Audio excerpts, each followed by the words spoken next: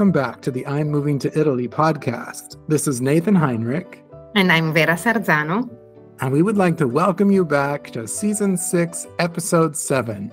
Ciao, Vera. Ciao, Nathan. Episode 7? Are you sure? Can you believe it? We're flying across Italy, aren't we? Oh, we are. And it's been 7 regions already. Which one was your favorite? Oh, gosh, don't make me choose. Every single time we were in a region, I've thought, oh my gosh, maybe this is where I should live. Do you have a favorite region that we've visited so far? No, I don't. I mean, it's been weird for me, because I'm Italian here, and yet I was doing some research before every episode, and I found out so many things that I didn't know or just sort of forgot about it or gave it for granted. And wow, I was so impressed. Now I really want to visit them all. The other day, I was talking to one of my students, and I told something, I don't remember. I said something like, oh yeah, I wish I could go somewhere nice, and just relax for a couple of weeks and go into a beautiful place. And she looked at me and started laughing. And I was like, what? I was like, you're Italian. You cannot say I want to be somewhere beautiful. You are somewhere beautiful. Plus, you live in Tuscany, which is where everybody in the world thinks they want to go. I know, but this is home. This is where all the problem happened for me, So that's it. Well, that's the way it is, I think, for everybody. But Vera, we are going to be pre-recording the next several episodes because I am getting ready to leave for California. So if you hear us in our Italian conversations talking about preparing to leave to California or what it's like to be traveling, it's because the next 3 episodes will be pre-recorded as I'll be traveling to visit family, to attend a wedding, and spend some time in California. Vera, let's get into our Italian conversation for the week, and let's do what we did last time, which is start with the English and then do the Italian. How does that sound? Sounds great. So what are you going to share with me today? Well, Vera, it's been a year since I was in California. And this week, I'm preparing to fly home to California to attend a wedding, to stay with my grandmother, visit my family, and spend some time with friends. And I'm looking forward to this visit more than ever. One of the things that I've come to appreciate the most since moving to Italy is sharing time with loved ones that I don't see often. Because I don't see them often, I cherish every moment I spend with people back home in California. Vera, is there anything you'd like me to bring you from the United States? You're too sweet. You don't need to bring me anything. Just promise you'll call me because I cannot live a whole month without talking to you. I promise. And what have you done this week, Vera? Well, lately my life has been pretty boring. I still have many, probably too many things to do for the new house and everything. But I used to live in the comune of Castelnuovo dell'Ardenga, so the municipality, right? Now I live in the comune of Asciano. So I went to the town hall to transfer my residence. I still have an old ID, Italian ID, and that is a document as big as a passport.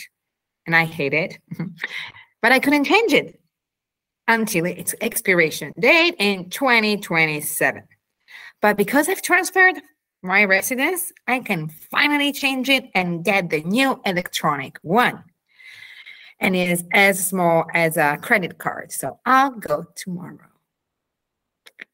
Aha. So you're going to have the same size that I have. Yeah, hopefully, because, I went there the other day and I asked if it was possible. And they told me, yeah, but you have to come back with this document, this much money to pay, and then the stamp. I don't know, a lot of crazy things. So in Italy, you never know. But I'm getting there tomorrow and ask again for it. So let's see. Let me share a few keywords to help our listeners. So the keywords for today are andare a trovare, andare a trovare. So this is very important. I cannot stress this enough. We don't say visitare una persona, so to visit someone. Because only doctors visit people in Italian, check your pulse and everything. So we say literally to go and find. I know it's like a scavenger hunt or something. You're like a detective, you go and find someone, but that's how we say. So andare a trovare, to visit someone. Then we have the verb promettere, promettere, pretty easy to understand. And another word that is pretty easy to understand, but I want all our listeners to practice because for some reason it's really difficult to pronounce, and it's carta d'identità. Carta d'identità. So, your ID. Va bene. Allora, Vera, è passato un anno dall'ultima volta in cui sono tornato a casa in California. Questa settimana sto preparando tutto per tornare a casa per un matrimonio, starò da mia nonna e andrò a trovare la mia famiglia e i miei amici.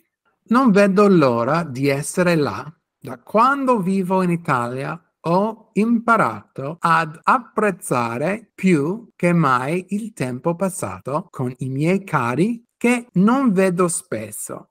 È proprio perché non li vedo spesso. Quando torno in California mi godo ogni momento insieme a loro. Vera, che cosa vuoi che ti porti dagli Stati Uniti? Sei troppo gentile, non mi devi portare niente, ma mi devi promettere che ci sentiremo anche quando sarai in California. Non posso stare un mese senza di te. Te lo prometto. E tu? Che cosa hai fatto questa settimana? La mia vita è un po' noiosa ultimamente. Ho ancora tante, anzi troppe cose da fare per la casa nuova. Prima abitavo nel comune di Castelnuovo Berardenga. Adesso invece abito nel comune di Asciano. Quindi sono andata in comune per prendere la residenza. Devi sapere che io ho ancora la carta d'identità vecchia, cioè un documento grosso come un passaporto, e non potevo cambiarla fino alla scadenza nel 2027. Adesso invece, siccome ho cambiato comune di residenza, posso avere la nuova carta d'identità elettronica, che è grande come una carta di credito. Domani vado a farla. Yeah! Mm-hmm. So hopefully you could understand what Vera and I were talking about, and let us know if you like this new technique that we're using of doing the whole conversation in English first and then the Italian version, so you really know what we're saying and then you can really listen for it. I think it's better personally, but let us know what you think. So it's only been a few weeks since this couple and their 3 sons moved from California to the region of Piemonte and the city of Torino. Wow, only a few weeks with 3 sons maybe going to school? That's very brave. That's one word for it. Yeah, they've got 3 boys. They're all under the age of 10, and one of them is just a baby still. So they've got their hands full. I mean, it's hard enough to think about moving to a new country, but when you're bringing 3 little ones with you, I'm just so impressed, and you will be too when you listen to this conversation that I have with Andre and Barrett. They are quite an inspiration. It's really interesting to hear their perspective as fellow Californians. They're so lovely to talk to. It sort of made me a little homesick for California because I forgot what it was like to talk to real Californians. And now, as an Italian, I'm officially offended because you prefer talking to your Californian fellow than with all the 60 million Italians in this country. When did I say I prefer? All I said was it made me a little homesick to talk to someone from California the same way that you would be homesick if you moved to California and then talked to somebody from your home region. You would have the same exact experience. Okay, if you say so. I do. Well, let's jump right into this interview that I had this past week with Andre and Barrett. Welcome, Barrett and Andre. It's so good to have you here. Oh, we're so happy to be here. It's wonderful to talk to you, Nathan. We've been listening for a long time, and we've also become friends, and so it's fun to do this together. We're your biggest fans. Well, I have to say, well, thank you. That's kind of you. And it is absolutely true in reverse, because I have been watching both of you and your family before you ever even moved to Italy. And you're still brand new Italy babies. Oh my gosh, I think we're a month and a half here. A month and a half in, and we're very fresh. We're very fresh, and it feels like, in a weird way, we've been here for a long time. Yeah. But we are definitely very fresh. It's an interesting thing when you go on vacation, and you spend a few weeks in Italy or wherever you choose to go. But there's so much like go go go go, and so much stuff is like all the fun stuff. That you kind of don't realize what it's like when you're actually in a place for not that long, and you're dealing with a lot of logistics and a lot of like the real day to day. It just becomes a really different experience. So it's been pretty wild. We've been here for a month and a half, but at certain times it feels like much longer than that. Well, yeah, I think setting up your daily life from the beginning in a new country where you don't speak the language, and as adults having to relearn the most basic things every day, at least for me, has been so emotionally taxing and draining. It's like, okay, today we're going to tackle how to mail a letter. Today we're going to tackle how to pay for parking. Today, like, these are the things that we're dealing with. Or let me spend like 3 hours at the mobile phone shop. Yeah. Yep. Yeah. It's humbling, isn't it?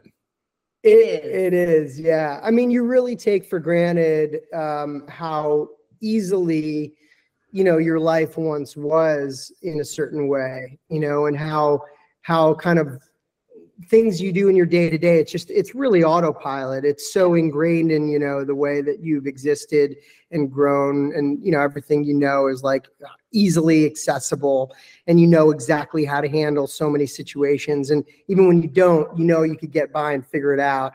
When you're here, it's definitely a very different way of managing things, never mind the cultural differences as well. So you have you have these like language differences or language challenges, and then you have cultural differences as well.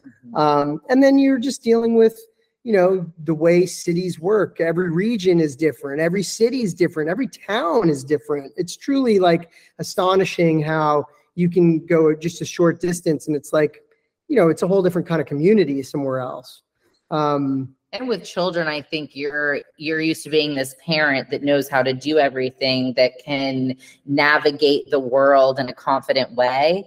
And that has also been a challenge, is you have 3 little kids and you're trying to do these basic things and do them efficiently and get them done, but you can't, because you can't just go out and do this because you don't know how to ask for it. You don't know how to communicate. You don't know how to set it up.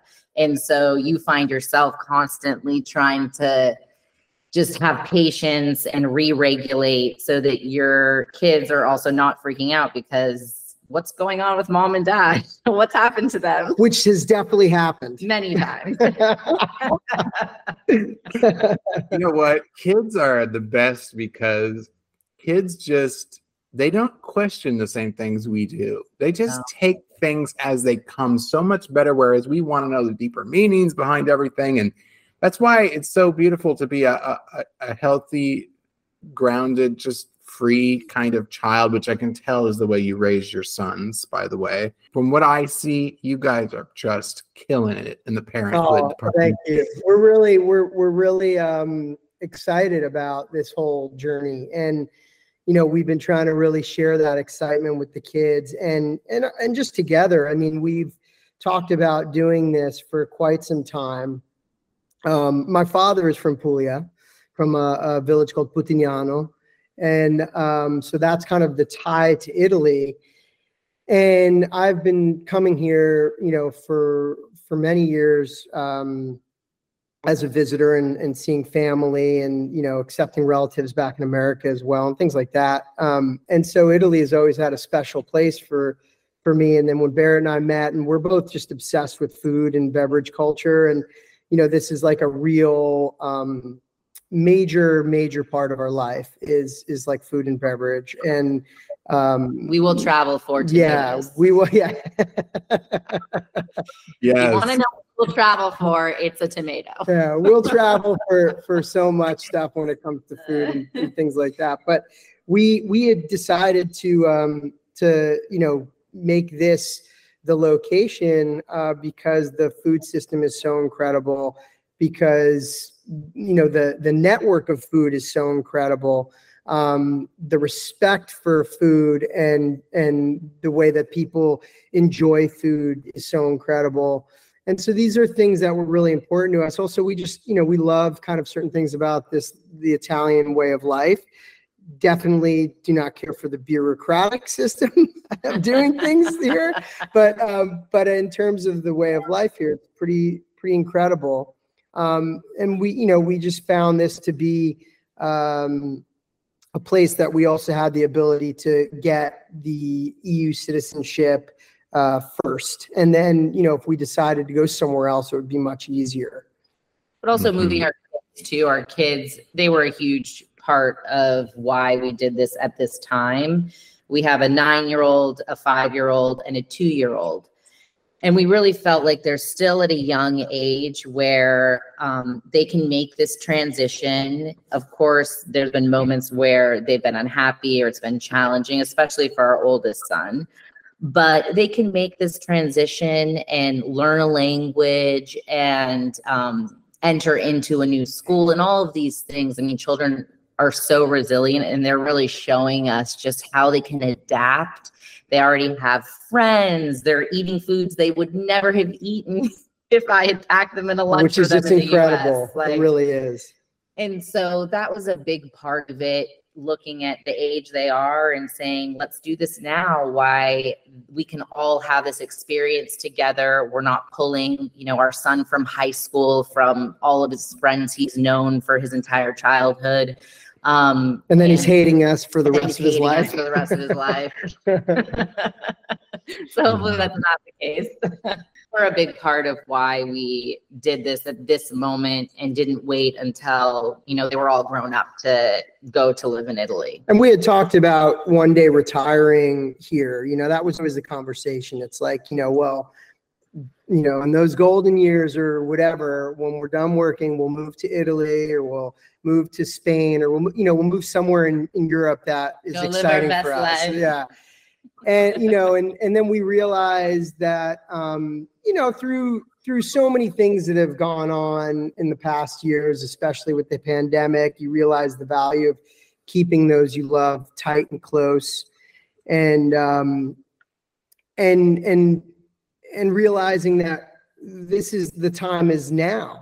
This is our life now. This is when to live your life. This is, when are we ever going to have this kind of youth ever again? When are we going to have our kids at this age ever again? And we thought that the best way to take advantage of that recognition would be to just live our dreams, or our ideas of what we think could be now, and with them. So we take our kids along for the journey and through that experience with us, and we could all experience it together. And then also, if we decided to stay in Italy or in Europe, or it gives the kids a reason to want to always return to us. They'll be connected to this place. They'll be connected to this place that means so much to us, and they'll be, wanting to spend time here in their home and with us more. And I think that's something that we just want to always try and hold on to is keeping our kids tight, no matter how old they get. I mean, my parents just retired not too long ago. I'm from New York, and Barrett's from Los Angeles, from California.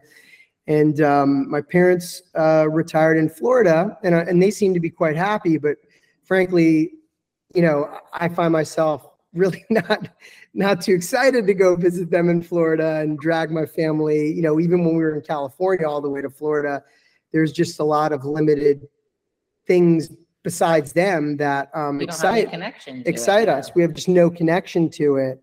And so, you know, that was also, that kind of factored into our thinking too, like, so crazy, you know, I want to be with my parents and see them, but it's so hard to be in this place that's, you know, not a place we particularly have a big tie or connection or enjoy, you know. Yeah. So so we thought this was the right time to do this for all of us. And then also little Bruno, who's 2, he's going to basically, you know, I mean, he's already speaking more Italian than any of us. He'll be teaching us Italian. The amazing thing is you get to learn Italian the way he learns Italian, which is the way that we all learned English. We're trying to give them just more options, more possibility, more exposure, seeing that there is a bigger world out there. And it's going to be easier to show them the bigger world being in Italy, because you can travel much easier than trying to, you know, be a family of 5 traveling to Europe from Los Angeles. I mean, even the cost of that alone is insane now. It's become just like, you know, just absurd, frankly, just to fly, never mind everything else, you know, and travel has always been just really important to Barrett and I, and exposing our kids to, you know, the world and to see more of the world. I mean, we kind of look at it like we want them to be global citizens, not like American citizens, you know. I think coming from America, and, you know, in a weird way, I feel like we don't necessarily come from America. Like, Barrett's from LA. I'm from about 40 minutes north of the city. I've been in LA for the last almost 30 years. You know, LA and New York are not really America, you know, and it's a very different kind of, like, those places are not so representative of America, you know, true American kind of country. And I think that there's a tendency, you know, in America, it's very like everything is about America first kind of a thing. And there's a lot of focus on, you know, the American culture and as the foremost culture and all this kind of stuff. And I just, growing up, having had the experience of being able to travel, I saw that an Italian father. Yeah, and I had an Italian father, and my mom is from Colombia. So it just, you know, I knew that there was, you know, there's more culture, there's more of the world. And when you start to see how much that expands, and when you travel more, it's just mind blowing how countries are so different yet so alike, how humanity is so different yet so alike. And I just think it really, you know, all the kids that I always met growing up that had the kind of experience that we're trying to provide for our children were always just so unbelievably dynamic and interesting and very fluid with things, and had like a real way of being that I always admired. And, you know, it was something that we really labored over this decision to do this at the time we have, very heavily. And I mean, we had many, many nights and bottles of wine and fires set, and, you know, over many meals, whether it was out to dinner or in our home, you know, many conversations with friends. I mean, this was like a multi-year endeavor of arriving to the point to do it. And then, you know, within about a 6-month period, it was like full swing. It was hard for me to wrap my mind around it for a long time. I'm from Los Angeles. It's really the only place I've lived outside of, we lived in Denver for 6 months, but I haven't lived anywhere else. It's, you know, where we've raised our kids so far. It's where our friends are. Neither one of our families are there anymore, but there's a real connection to, and just ease of knowing how a city works there. And for me, it was hard to think of, how do you do that somewhere else? Because I haven't done that.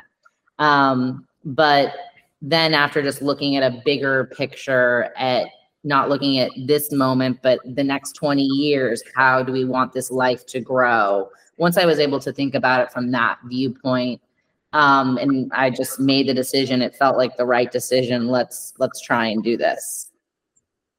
You know, it was really important for me to speak to the two of you at this point in the journey. I have not ever spoken to anyone on this podcast that is so recently moved. So I'm so sorry. Hold on. We have a buzzer happening. And he's okay. going to keep buzzing. Oh, no problem.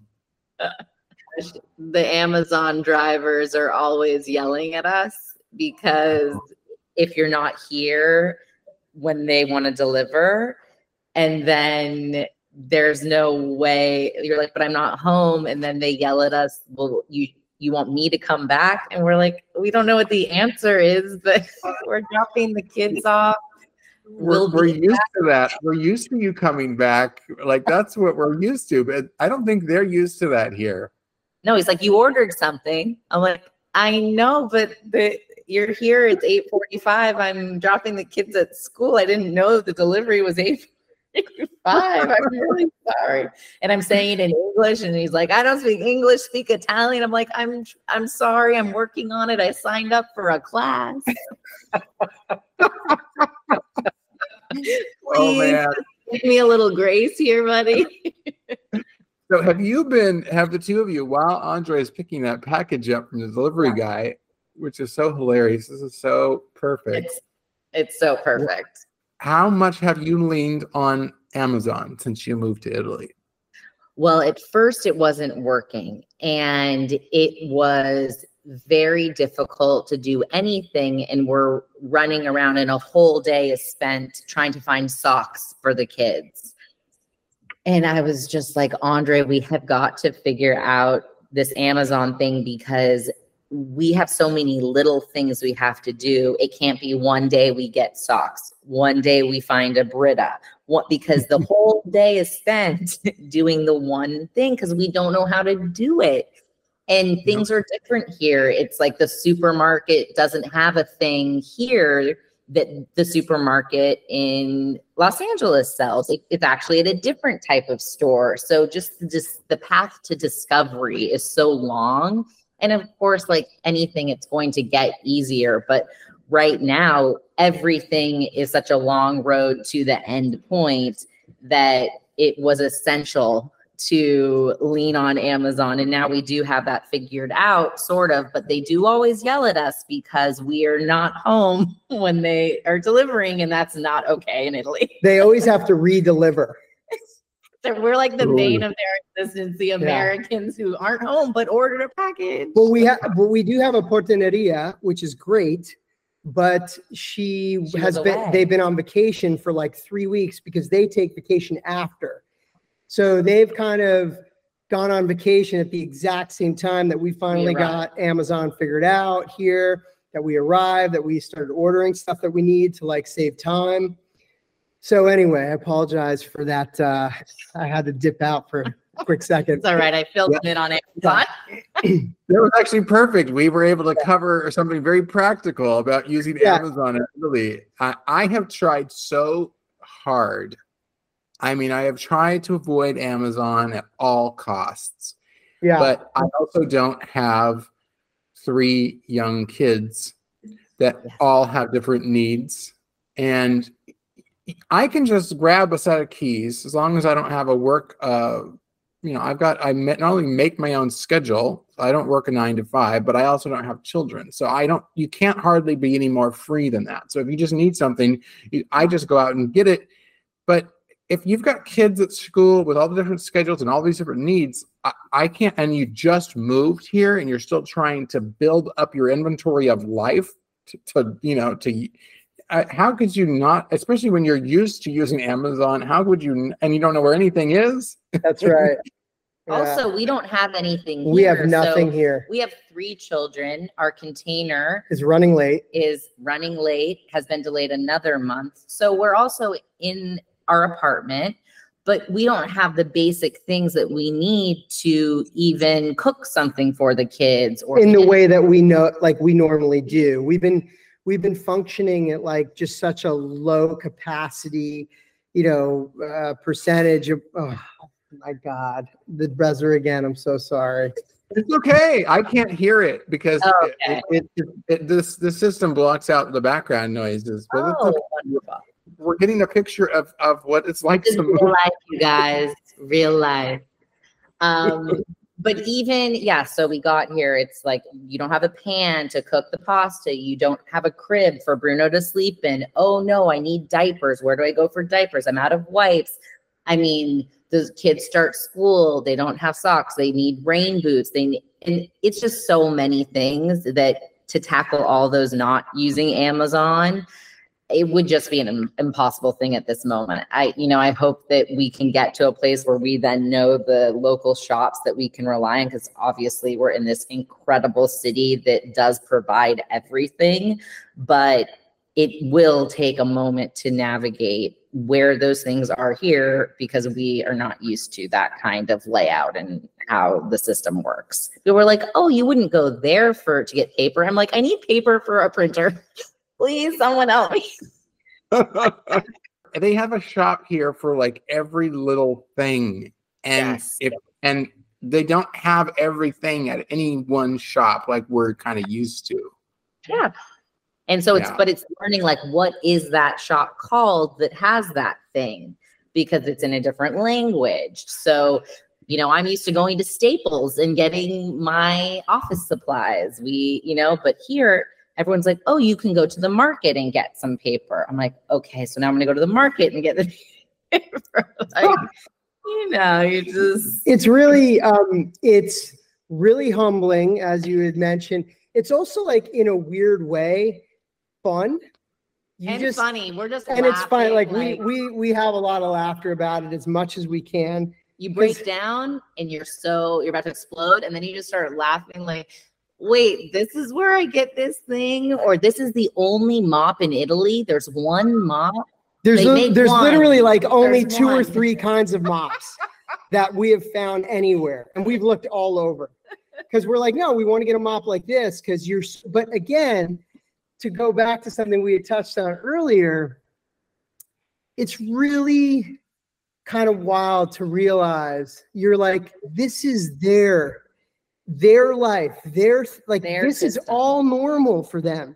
It's just weird, and it doesn't make sense because this is not our culture. This is not our home. This is not our place, and so, like, in America, as we were saying, you just don't even think about anything because it's all happened your whole life. So you know exactly where to go buy this, that, do it, like whether you even realize it or not. There's also a million options for everything. You're like, a mop. Do you want this kind or that kind or this kind of that? There's a million things for everything in America. And so then you have to, like, really figure out how to find or get or locate or source, and all these things are much different because you're just not used to their normal way. Their way is totally normal for them. You know what I mean? Even if it makes absolutely no sense to us, there are certainly things that even Italians are like, I don't even know why it's like that. But it's crazy, but it is. But that's what they say. It doesn't make sense, but this is how it is. Yeah. Like, okay. And they will tell you when there are those things for sure. But like for instance, like there's this obsession now with microfiber cleaning cloths. This is in Italy, like crazy. Like we normally have like cleaning rags that are cotton rags, but like now everything they use to clean with is microfiber. And it's just the most aggravating thing to try and clean everything with. So anyway, I digress. Yep. Welcome to Italy. Yeah.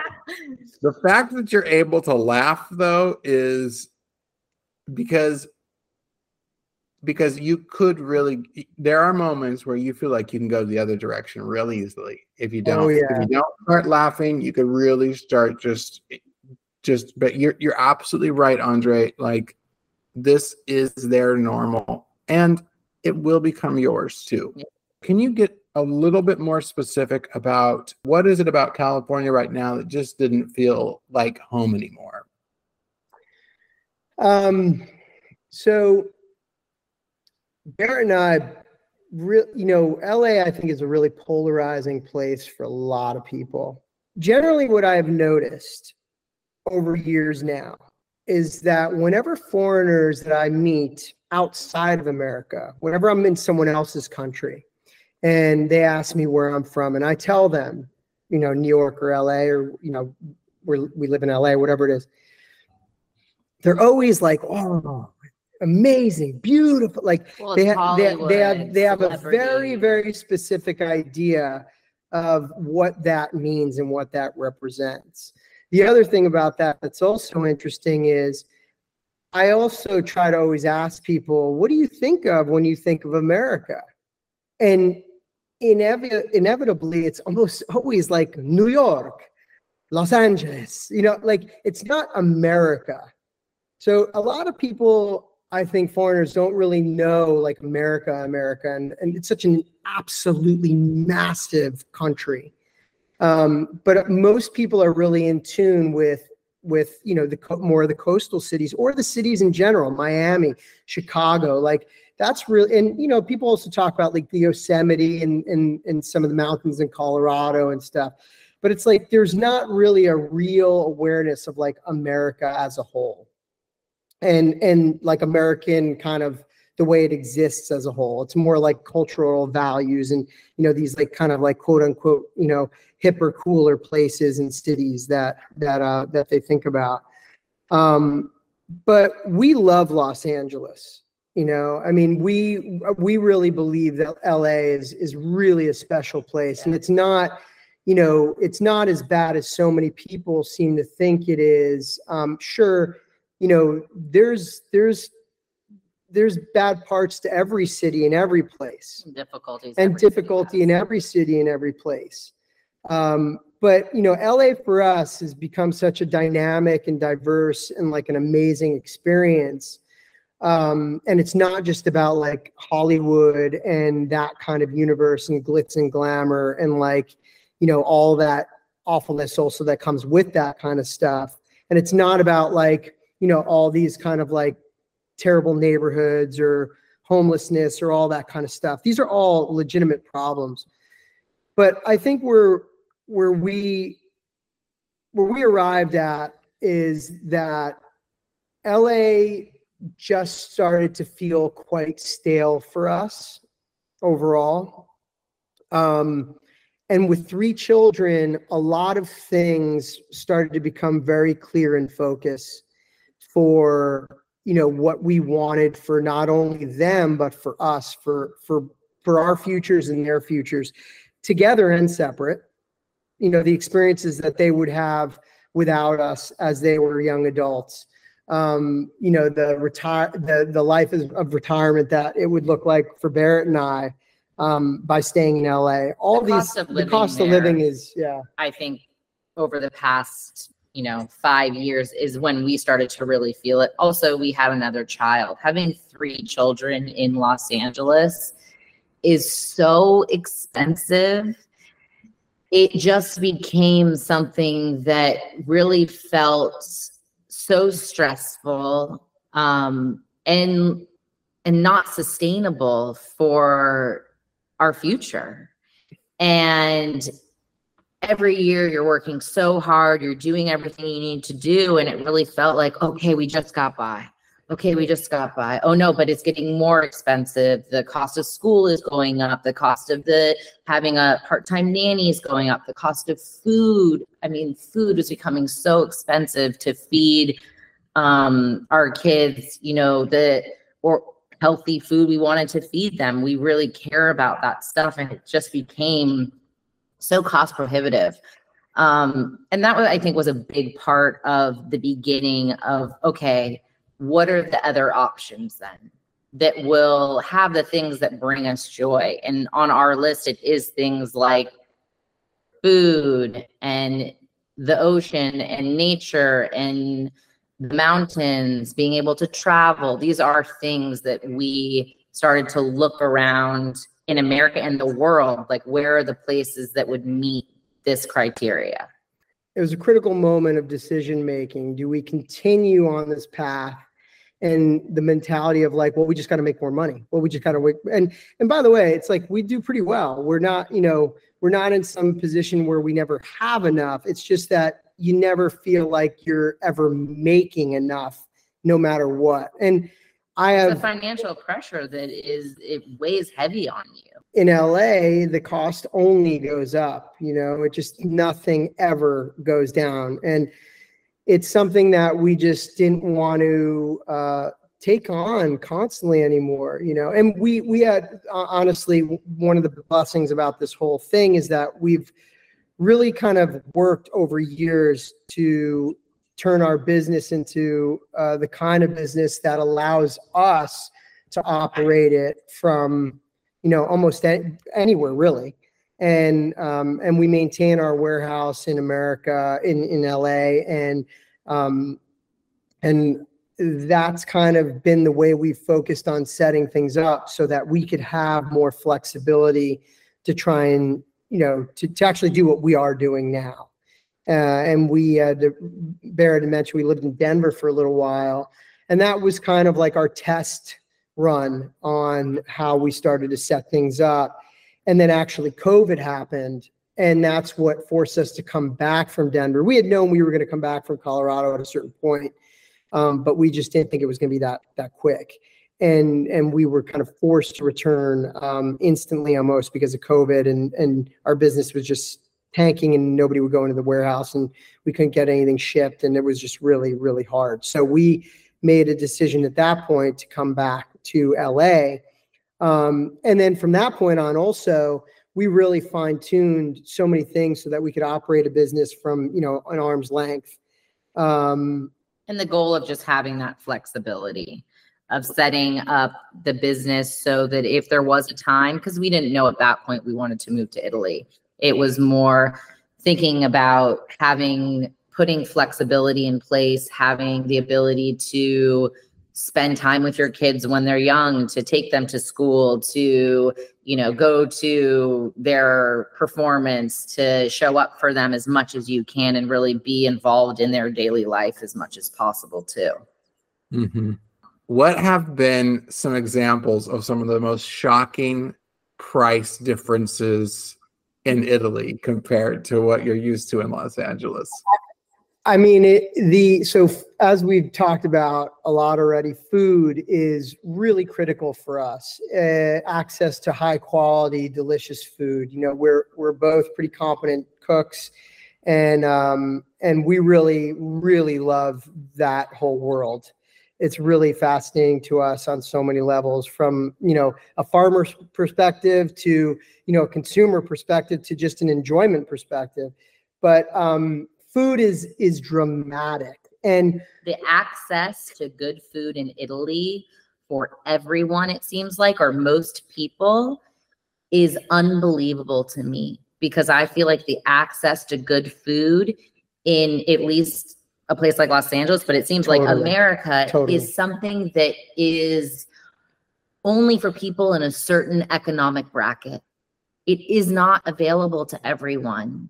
It's a broken system. And here, seeing that anyone can go and get a cup of coffee, they can have the cornetto, they can go into a supermarket and have, produce that is not, that tastes like something and doesn't have a million pesticides on it.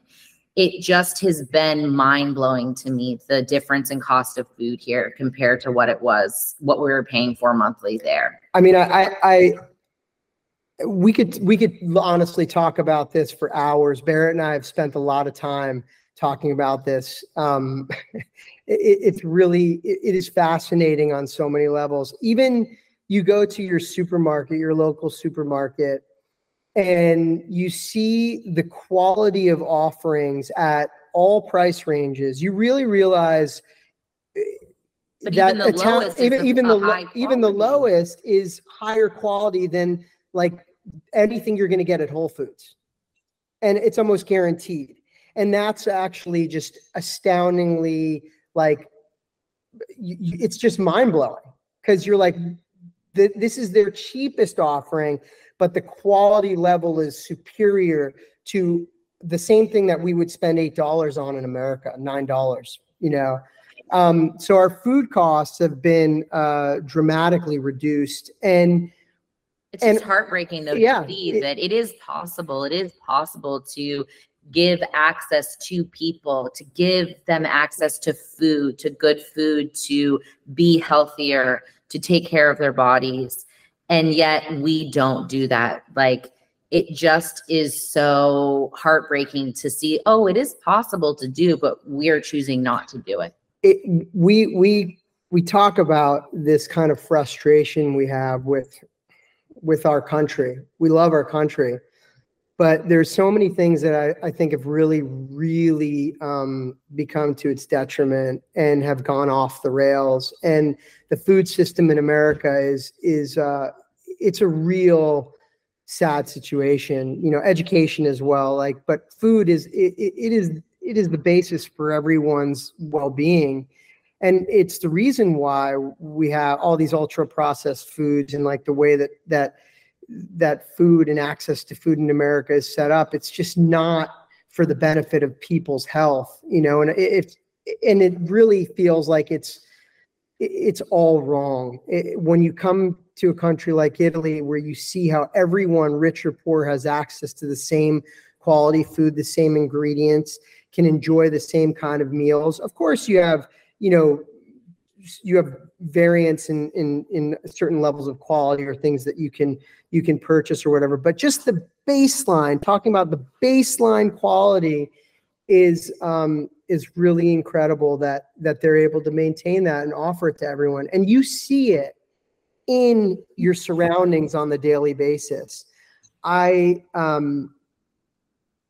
have not seen, we've been here for a month and a half, and I swear to you, we have not seen any obese people yet. Not one. And and that's not to say that doesn't exist. I mean, you know, I've definitely seen it, you know, here and there in Italy over the years, but it's not like, you know, Turin is not a real tourist city. So you also don't see a lot of tourism coming through here. You know, it's here, but it's not like in Florence or Rome or something. So it's very much like Italians are around us on the daily. And it's a very interesting thing to see how fit so many people are here, or quote unquote healthy looking, you know, and kind of like everyone around you seems like they're in tune with how food affects their state of being and their wellness level. Also, everyone moves here. So you're eating food, but then you're walking. Everyone's constantly moving their bodies, getting up, going somewhere. That part of the culture too, I'm sure, has a very big part of it, is a part of it, like making that effect as well. And seeing the kids, I mean, seeing what the kids eat in school here. So this has been another huge thing, is we would always pack our kids' lunches at the school they went to. There was a hot lunch option, and it was burgers, pizza, chicken tenders. These were the things that, you know, the kids could eat. They never did that. We would send the lunch. But even when you're sending the lunch, your kids want to have whatever processed food in there too. They want the chips. They want the thing their friend's eating. You're packing lunches. They're not touching anything because they just eat the snack items. And even that hot lunch is not a high quality lunch. No. That's but you're talking about burgers. Yes, it's not healthy. None of it is healthy. There's no vegetable. Yeah. Okay. So at the school that they're going to, and Bruno as well at his preschool, you are not allowed to send a lunch. They make sure that the kids are eating fresh food every day that is cooked at the school, and it is a balanced meal. In preschool, they are teaching them about the idea of a balanced meal. We eat a vegetable, we have some protein, we have some pasta. It's all these different things. You know, at Bruno's school, every day we pick him up, and the first thing they tell us is what he ate. Today, he had some frittata, he had some pasta piselli, he had unbelievable. some tomatoes. You go to Costa in Paolo's school, and every day, I mean, the condiment bar at the school is olive oil, balsamic vinegar, salt, pepper. And every day, so at Paolo's school, he's in kindergarten. So They sit family style. This is the most incredible thing. They sit family style. The children have a placemat and a plate and silverware, learning how to exist at a table together. The teachers come around and they serve a little bit of everything to the kids. And they just ask that they try a bite. They just encourage them. They don't like it. They don't have to eat it, but at least just try some what we're serving. And they always find something that they will eat. And every day, Paolo yesterday he came home and he goes, today I had this meat, this, I think prosciutto, but it's something cotto. We're like, you had prosciutto cotto? I couldn't believe it. Couldn't believe it. He came home, he asked if we had it. We had something. And then he put it on his pizza. And then he put it on his pizza. I'm like, oh my God, dreams do come true. Okay. Yeah. Wow. I mean, they're eating every day, and you see the effect on, even after a month and a half, the effect on our children's tantrums, the sleep, the control and like self-regulation of their emotions is completely different. They're not having the amount of, sugar, food dyes, all these things that are in so many products that they were eating, even though we were trying to be as conscious of it as possible. You can only do so much. I mean, even if you're being as aware of it as possible, it's like it is so in the American food system. It is so hard to avoid. The healthy snacks are still like not healthy. Yeah. It's really crazy because you realize that so much of that, that kind of like, it's all marketing, it's all branding, it's like super crazy capitalism, doing its thing so that people can really make money. And there's nothing wrong with that, but it's just so crazy that it comes at such a cost to the people, and the kids, and like just basic things like access to good food and cost of that food have been a dramatic thing for us. I mean, for instance, this morning, we went to our local bar down at the corner. They have these brioches that the kids love. And, Barrett and I had like 2 cappuccinos. We get a bunch of brioches for the kids. And they'll get like 2. And we're like, yeah, sure, get 2. Because when you go to pay, it's like 12 euros, 15 euros. For 6, like beautiful, delicious homemade brioches and 2 coffees. And honestly, that exact same situation in LA would cost us approaching, $80, probably $70. Like you're looking at like $8, $7 something a coffee, each croissant, then like you got a tip, then you got the tax, I mean, like the tipping thing is just, we were like, what is it? We're going to tip our way to like poorhouse. You know what I mean? Like you cannot stop tipping more than it's deserved in America at this stage. It's really wild. It's like this expectation that I feel like it's really misguided. It's just become really, really challenging to think about doing so many things that are simple things that you want to enjoy. Whereas here, we just aren't even like too worried about it. It's like, okay, we just spent like, under $20 and, it was a fun moment that we have, and we took some great pictures of it. So we have these memories forever kind of thing. And they're eating something and they're eating something good. I mean, we actually even have a friend. This was crazy. We have a local expat friend here from Chicago. He said when he got here, he lost 17 pounds, and he's like in the amount of on a diet of cornettos and coffee. He said, I wasn't I wasn't doing anything different. I'm having my coffee, I'm having my breakfast pastry, eating pasta, doing all this stuff. He's like, I can't stop losing weight. He's like, I didn't even think about what I was eating, and I lost 17 pounds. I mean, we definitely feel a difference in our body and the way our bodies feel in response to food. And I feel like we also were buying and cooking and had access to like the highest level quality stuff. That's where most of our money went. You know, I mean, Like, we spent, that was like what we would spend money on is food, and not even going out to restaurants, by the way. Buying good ingredients. Just like buying good ingredients to cook. Yeah. So that is something that has been really eye-opening for us. And really, it's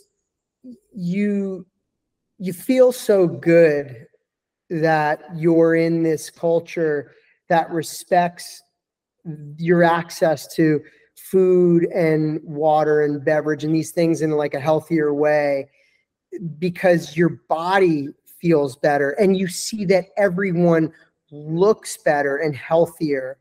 And then that's what your kids are learning to also eat at a young age. I mean, they're helping us do the work of teaching our kids how to enjoy food, how to have, you know, a bigger palate for different types of food, because it's a part of the day, and they see all the children around them also participating in that and eating that food. So it's not even a second thought. It's like, oh, this is what we're having for lunch. Yesterday, Barrett said something to me that was really wild. We were just like driving through Piazza Vittorio, and she saw this woman just eating like a big old pastry on a bench. And she was just like, God, it's so refreshing to see like a woman just not even caring that she's having this like decadent dessert for breakfast or whatever. And she like clearly looks healthy and doesn't have any guilt about it. And she's, you know, Barrett has noticed a number of times that like this kind of thing where you just see I'm just aware of it as a woman growing up in Los Angeles. There is a big hyper focus on being very thin, on, you know, not indulging in these things that might make you gain weight. Everything have people all the time be like, how do you eat pasta all the time? Aren't you so afraid of getting fat? Like, people say these things. And I imagine, you know, having a daughter there must be so hard, because even when I was in high school there were so many girls that, you know, developed eating disorders and body issues. And it's just heartbreaking. And it's to be in a place where you see all women of all ages enjoying these things without any other thought wrapped into it than I'm hungry and I'm going to nourish my body right now, and then I'm going to go on to my day. I've just never seen anything like it.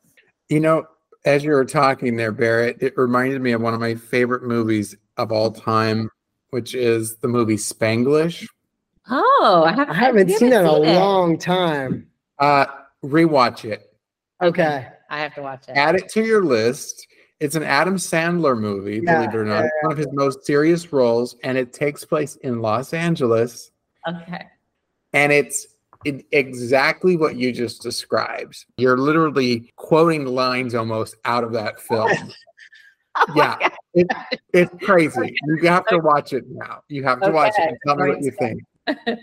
You've kind of alluded to your business, and I'm so curious about a number of things. First of all, if you could share with us, what is this business that you've built up? I think is so impressive.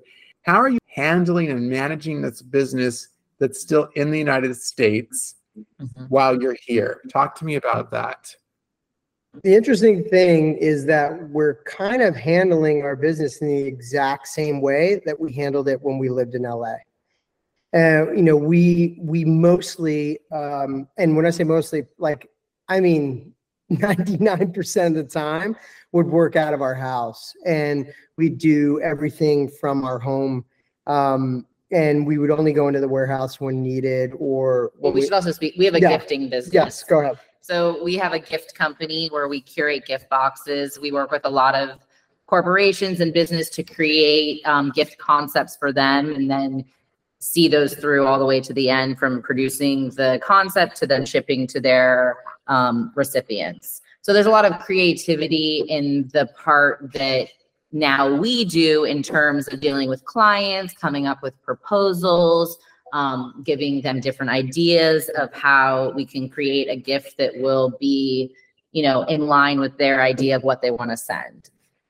And we've now been doing it for probably, I think, 11, I think we're coming up 12 on years. 11. So in the beginning, it was, you know, me every day making every gift box, packing everything, tying the ribbon, going around, delivering them. That was the beginning. Not sustainable, but that was for kids. So then as we had more children, it became trying to grow more of the shipping aspect of the business versus doing local deliveries. So that's what we have been working towards over the past few years, is creating a company where we ship directly to the recipient. We're not locally delivering anything. We have a warehouse set up in Los Angeles. We have an incredible team. We fulfill everything in that warehouse. And we ship nationwide. And ship nationwide. We do not yet ship internationally. Occasionally we do for, you know, corporate clients or volume orders that want to ship things to Europe, but that's a whole other a whole different thing. So, you know, for the past few years, that was the goal, was being able to have flexibility, being able to potentially explore living somewhere else while having the business run. And as needed, when, you know, it's a busy time, we come in and we can be there on the ground. But this has been something in the works for quite some time to get to this place. And like Andre said, testing that idea out in Colorado, and everything worked fine. Obviously, no one could have anticipated COVID or how that changed everything for businesses in that moment. But we learned also from that experience and changed things after that to help deal with those things. So that's what kind of allowed us to arrive at this place. For now, it's in California just because the idea of also trying to move our family to Italy and move a business to another state without being there to set it up and create a warehouse and create a system just seemed like an impossible idea. But we have discussed for future getting to a place where we can move, you know, the fulfillment out, because it is very expensive to have a business in California. It doesn't really make sense for us. I mean, we no longer have our house there. We sold. We should also mention the fact that we decided to go all in. We sold it all on this adventure in Italy, and we sold our house, our car, everything, pretty much, almost all our furniture. We really committed to this. And I think you really got to fall into it. That would be my advice. Like, it's so much work. You don't want to tiptoe into this in this kind of thing. It will be, I think, too painful. You have to, I think, in order to see it through, I don't know if you feel the same, but like, to see something like this through, there has to be a real commitment to being there for a while. And a while's not 6 months, a while's not a year. I think you have to be able to kind of like weather that initial, you know, struggle and storm. And we've prepared for the worst, frankly. Yeah. You know, I mean, seriously, I think it's really like, well, I think you have to come at it from like a realist perspective, you know, and with kids, I mean, it's hard to move anywhere as an adult, never mind to a whole nother continent in another language and culture, you know, when you're not proficient at those things, when, you know, you have to get kids situated. I mean, the whole thing we knew was going to be like a big undertaking. But there was a point where we decided that all that was like worth, you know, the squeeze, so to speak. Like that's the journey. That's part of the journey. And that's going to be really special to return to in retrospect, I think. And it's been, you know, as we said, a month and a half, but you can already see that like, this is going to be a really challenging year. You know, we're homesick in many ways, but it's more for conveniences and ways of being that you just kind of know are easy. You know, and like we had a kitchen set up in an exact way we loved, in a wonderful kitchen in a wonderful house that was too small for us. But, you know, we had a very comfortable situation set up. And I think it becomes very hard to take yourself and remove yourself from that as you get older. We just decided that that would be the best way to go all in and to commit to like saying, you know what, we're going to weather that first year of challenge and not have the, you know, the ability to just pull the parachute and like, you know, dip back home or whatever. we want to really have this experience and get to a point, not only for our kids, but for ourselves, to really find what it is like we're looking to take from this experience and grow from this experience. You know, what an unbelievable opportunity we feel like we have to do this and to give it to our kids. Yeah. And, you know, we're realizing a dream in real time, like in the now, not, you know, kind of in that dreamland pie in the sky way. And we feel very grateful to have been able to arrive at that point, you know, to think like this and to accept this like knowing that things are going to be challenging, and, you know, there's going to be a lot of tears and a lot of aggravation and a lot of, you know, frustration, but there's also going to be all that laughter and joy and fun and travel and like experience. And that's like what we want. That's what we want out of this whole thing called life, you know, when we get to be with our kids at this age. Mm-hmm. You know, so I guess to go back to the business, it's still kind of working in the same way. The only thing that right now is different is that, you know, the work day in terms of our business for us starts in the evening now. So, you know, it's after the kids are down or while they're kind of playing, we're dealing with work stuff for a few hours because of the time difference. But that's really, I feel like so far has been the only big shift. You know, I'm still dealing with all the clients. We're still dealing with everything running smoothly, but it's just you're working at night now because of the hours. A lot of the operation stuff is all relayed, you know, whereas sometimes I would come in and deal with that if I couldn't just relay it. But now it's just all kind of on the team there on relay, and the team's doing it. And we have an amazing woman there who's running things for us in the warehouse. And so it's just, it's not different from the way that we were doing it before. But again, we've really had to make that a focus over the years to set it up in that way. And then the thing we're focusing on in the day is the Barrett and the Boys Substack that we launched before we left. So that was really a place where we were sharing recipes and where we started to share what we were about to do, this big move to Italy. And that's where now weekly everything is unfolding. And that's also been an amazing creative way and like outlet, I find, for at least myself to be able to process what's going on, what we're going through, and also hopefully, you know, provide that information to other people who might be interested and other people who might have a dream of doing something like this, but don't know where to begin or how does this happen, or just want to follow along for the journey. So that's kind of the thing during the day that we, you know, create content for and recipes for while we've been here as well. And we're really focused on, you know, increasing that. I mean, as we mentioned earlier, our container is running late. Like a lot of things that we need to do what we normally do are not here.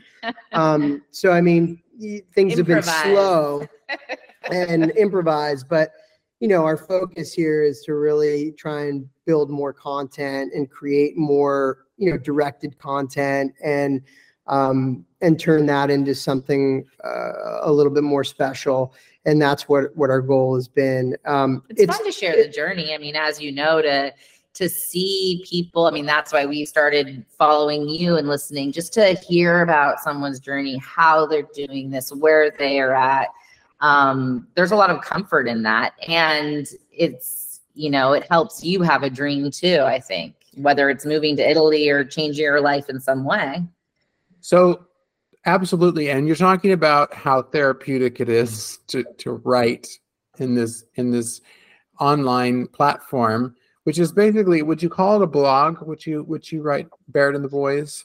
I guess it's a weekly newsletter, and then it lives on a website, so people can go through and look at all the recipes if they subscribe, so they can look at the recipes and any of the posts. So yeah, it kind of has that blog format, but a newsletter goes out weekly.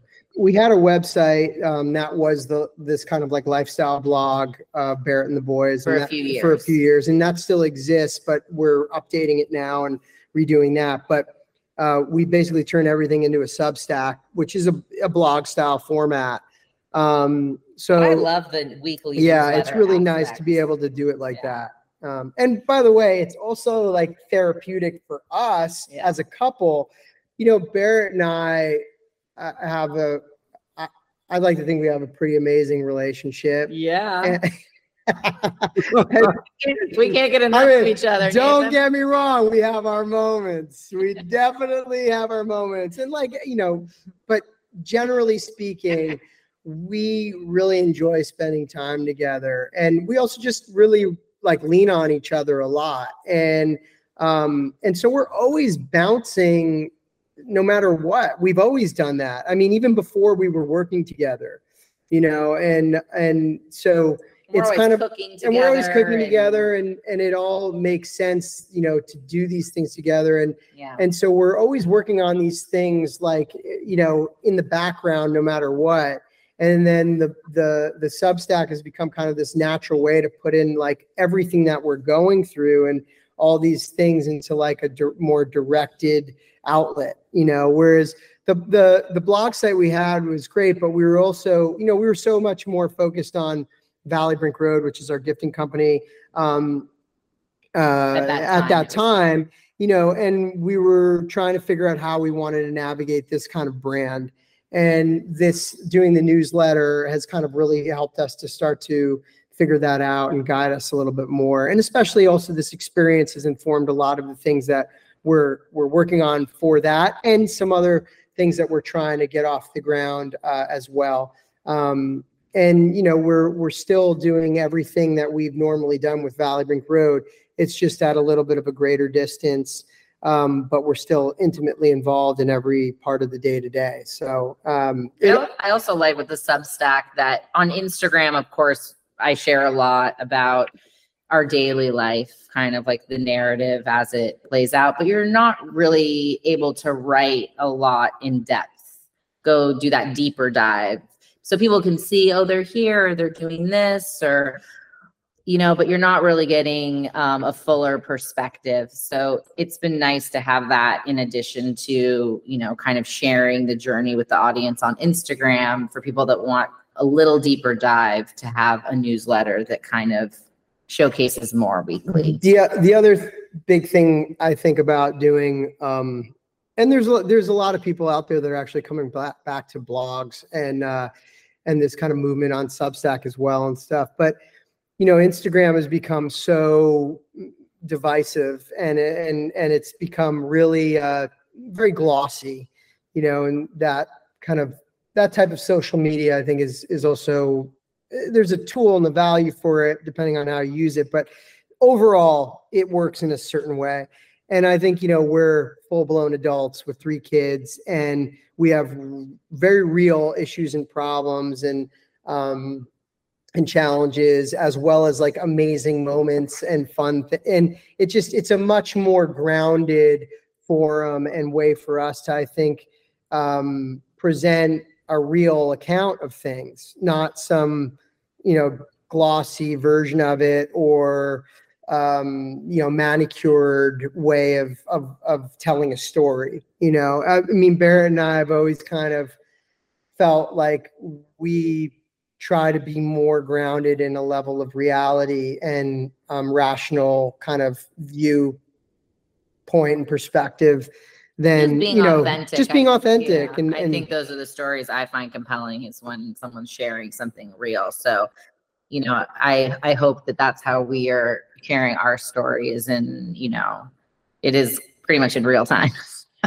Well, as a reader, as a consumer of your content, let me just tell you what I've noticed. Okay. I do get how genuine and authentic you are, and I think that comes through so clearly.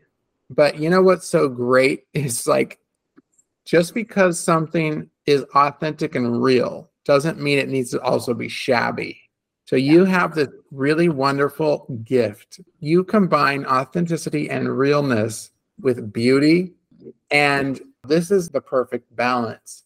And I'm going to put all the links to everything, your Instagram, the Substack, and your business. But just really quickly, can you just break each one down and just let people know again what the name is and where they can find them as well?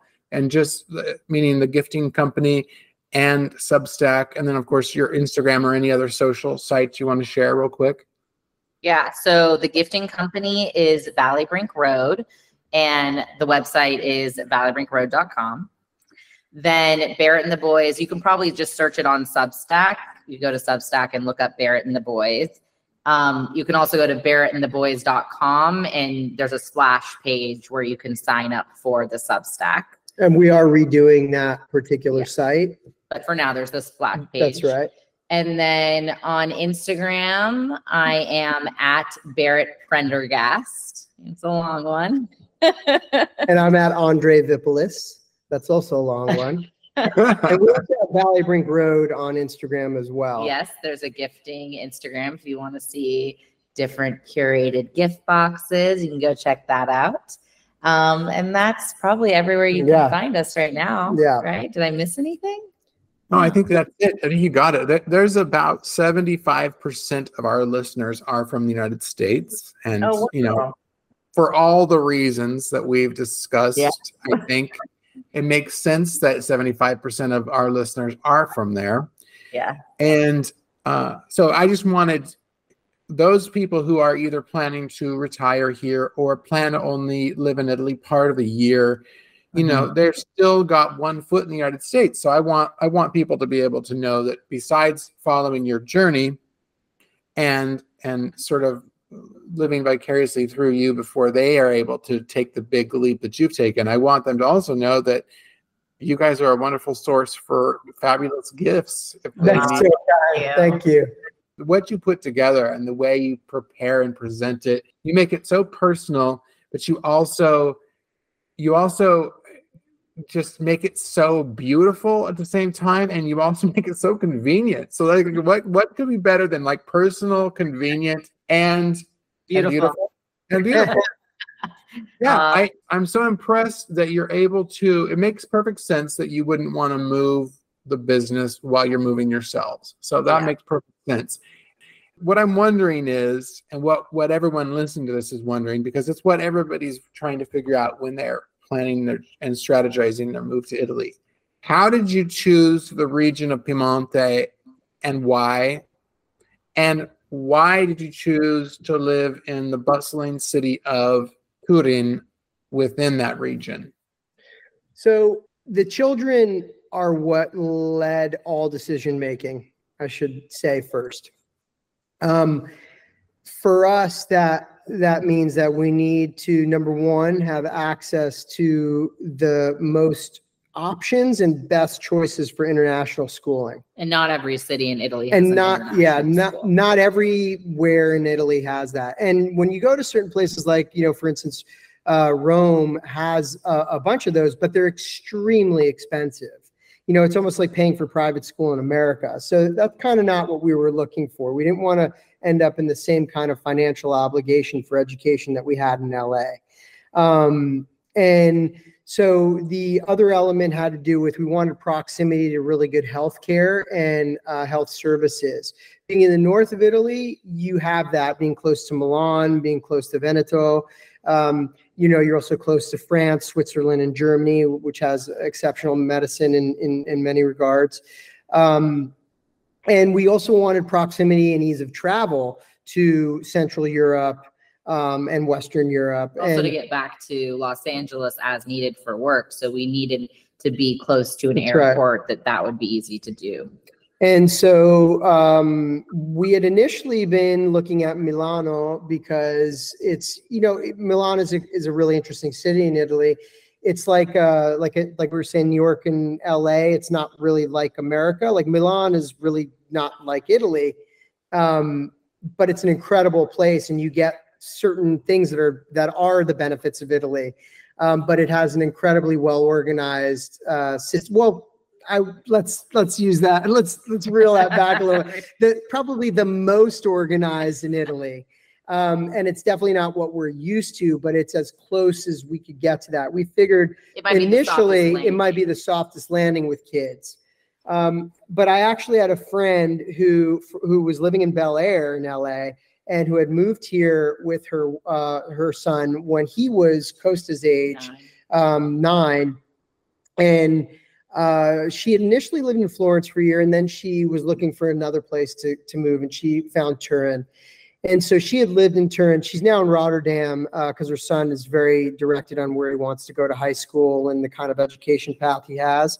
So she's in Rotterdam for him. But she had said, Dre, as so many of my old friends call me, listen up. She said, listen up. I think you should really consider Turin. She's like, I know you love Milan. I know Milan's great and has amazing schools and all this kind of stuff. And it's a really great city. And it's kind of having this renaissance as well. But she's like, it is expensive. And that's true. It is much more expensive than anywhere else in Italy. Maybe not Rome and Milan, I think, are comparable in certain regards, but Milan overall is quite an expensive city. But she said, with 3 kids and just having been in Italy for a while, I really would love it if you came to see Turin before you made the choice. And she's like, I'll come down from Rotterdam. I'll meet you. And I just want to give you kind of like a primer. And so, we had decided we were going to move to Italy, and we decided we were going to move to Milan. And then I was like, let me grab a ticket. Barrett held it down at home. I met my friend Aaron here, and I spent about 5 days here. And I left, and I'd gone to the school that our kids are going to school at. And honestly, immediately I called Barrett after I had reception, and I was like, so we're moving to Turin because the kids need to go to school here. Because it's like it is this idea of like not having your kids in this mini fortress school in the middle of the city. It was like, okay, so we can live on the perimeter of a city and have access to all the things that that we need as adults, and also we like a city life. Yeah, we like a city life, and also as business owners, like certain access to to really get internet connection, DHL, FedEx, like all these kind of, conveniences. And then, you could have your kids 20 minutes away in the countryside in these gorgeous hills at this incredibly like beautiful setting of a school and getting a fantastic education, and so that was really at a lower cost than the schools in Milan. So that was really like the clincher. And then, honestly, I only spent a couple days here, and I was like, oh, well, it seems like there's some great stuff. But the more and more that I looked into it and talked to people after that trip, it was like comfort, because we had made the decision just based on the school alone, because also you can get the Frecciarossa train straight to Milano from here in 48 minutes. So it's like you can go to Milan very quickly. You can go to the base of the Alps in like an hour and a half. You could go to Liguria in like an hour and a half, and you go to France in like 2 hours. So the position was very much also to like things that we loved about living in California. You had the mountains and the beach. We had access to, the major city. And so there was a lot of those things that fit the criteria and fit the bill for us. And the cost of living here seems lower than Milan. That was like weighing all those numbers. And it definitely is. And then there is also this absolutely bizarre serendipity to Torino that just kept occurring and happening to us. I mean, the amount of people that had connected us with people or that we met who happened to then be from Torino that were moving back to like so many very, very weird things happened and aligned in a way that it was like, this is the door that is opening and you need to go through that door. Yeah. It was like, walk through this door, we were crazy kind of a thing. Like, I mean, so many bizarre things. And like from the smallest thing for like sitting at a coffee shop, in LA and in Venice, you know, and then all of a sudden talking with some friends, and Turin comes up, and some guy's like, "Did you just say Turin? Like, I just got back from there. What an incredible city, whatever. Like, that place is amazing. Like, we just went by accident," and, you know, or to like, you know, meeting people at our preschool or having friends that we know at our preschool that are like, "Wait a minute, you guys are going to move to Turin? Our au pair is from Turin." You know, so that's how we have our babysitters. Our babysitters, because 2 au pairs were in Los Angeles from Torino. That we met in Los Angeles. That were au pairs we knew, and they came back to go to school in Turin when we moved back, and now they are babysitters, and they speak English. The kids know them. Like, it's just unbelievable. The way we locked our apartment was, I mean, just we could talk like for an hour about this, because there were so many coincidences that are just too crazy. So it was like, we're supposed to be in Torino. There's no question. I had never heard of it before. And then all of a sudden I'm like, everywhere I turn is this place and people that know us. And it was just really an unbelievable thing. Also, Italian friends, you know, friends of mine that live in Milan right now, or Italian friends that live in LA from like Genoa or Liguria, when we were talking about where to live, and then all of a sudden I was like, "So we're thinking about Torino." People would be like, "You know what? I think that's actually a great idea for a young family." You know, and a lot of young Milanese families are actually also moving here. And I think it's just, you know, we're in this beautiful area where we're near so much nature, and it's kind of wonderful to be in a small city. And have proximity to nature and proximity to the city, and then the big city. You know, it's great for the kids, and it's also great for our needs as well. Also, the region of Piemonte is just absolutely incredible for food and wine. You know, vegetables, cuisine.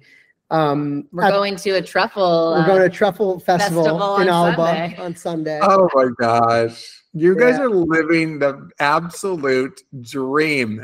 I mean, are you pinching yourself daily? Like, how did we crack the code? Like, crack the code to life.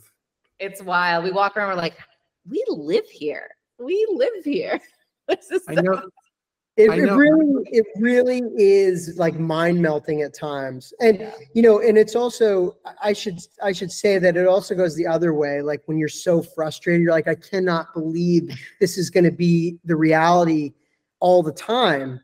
But again, you know, you just have to come back to you got to come back. That mattered, because there's aggravation really wherever you go. And it's just, you know, keep the reminders. This is why we did it. This is what we're doing. Be patient, center yourself again. And it's just, I mean, honestly, all it is problem solving. That's it. And yes, it is exhausting, but that's all it is. Like, any of these things that come up, it's just a problem and finding a solution. And it just takes longer than you're used to. The thing that we would talk about often with friends when they would want to know about this move and what we're doing, you know, a lot of people are like, wow, it's got to be like utopia, like, or do you think it's going to be a utopia, or what are you going to do all day? What are you going to do? Like, so many wild things come up for people. But people would say it in a rude way, like, you're going to go to Italy, what are you going to do all day? I'm like, let me tell you what I will do all day. Yeah, but I have a long list of things I'll be doing. Something that I'd love to share with your listeners, because I think it's really important to realize has problems. There is no place that has the answers for you. I think what's beautiful about arriving at a certain point in your life as an adult is saying, these are the problems I want to have, or these are the problems I want to take on, or these are the situations I'm willing to tolerate. In not accepting a reality or a way of existing that's not in line with where you're at.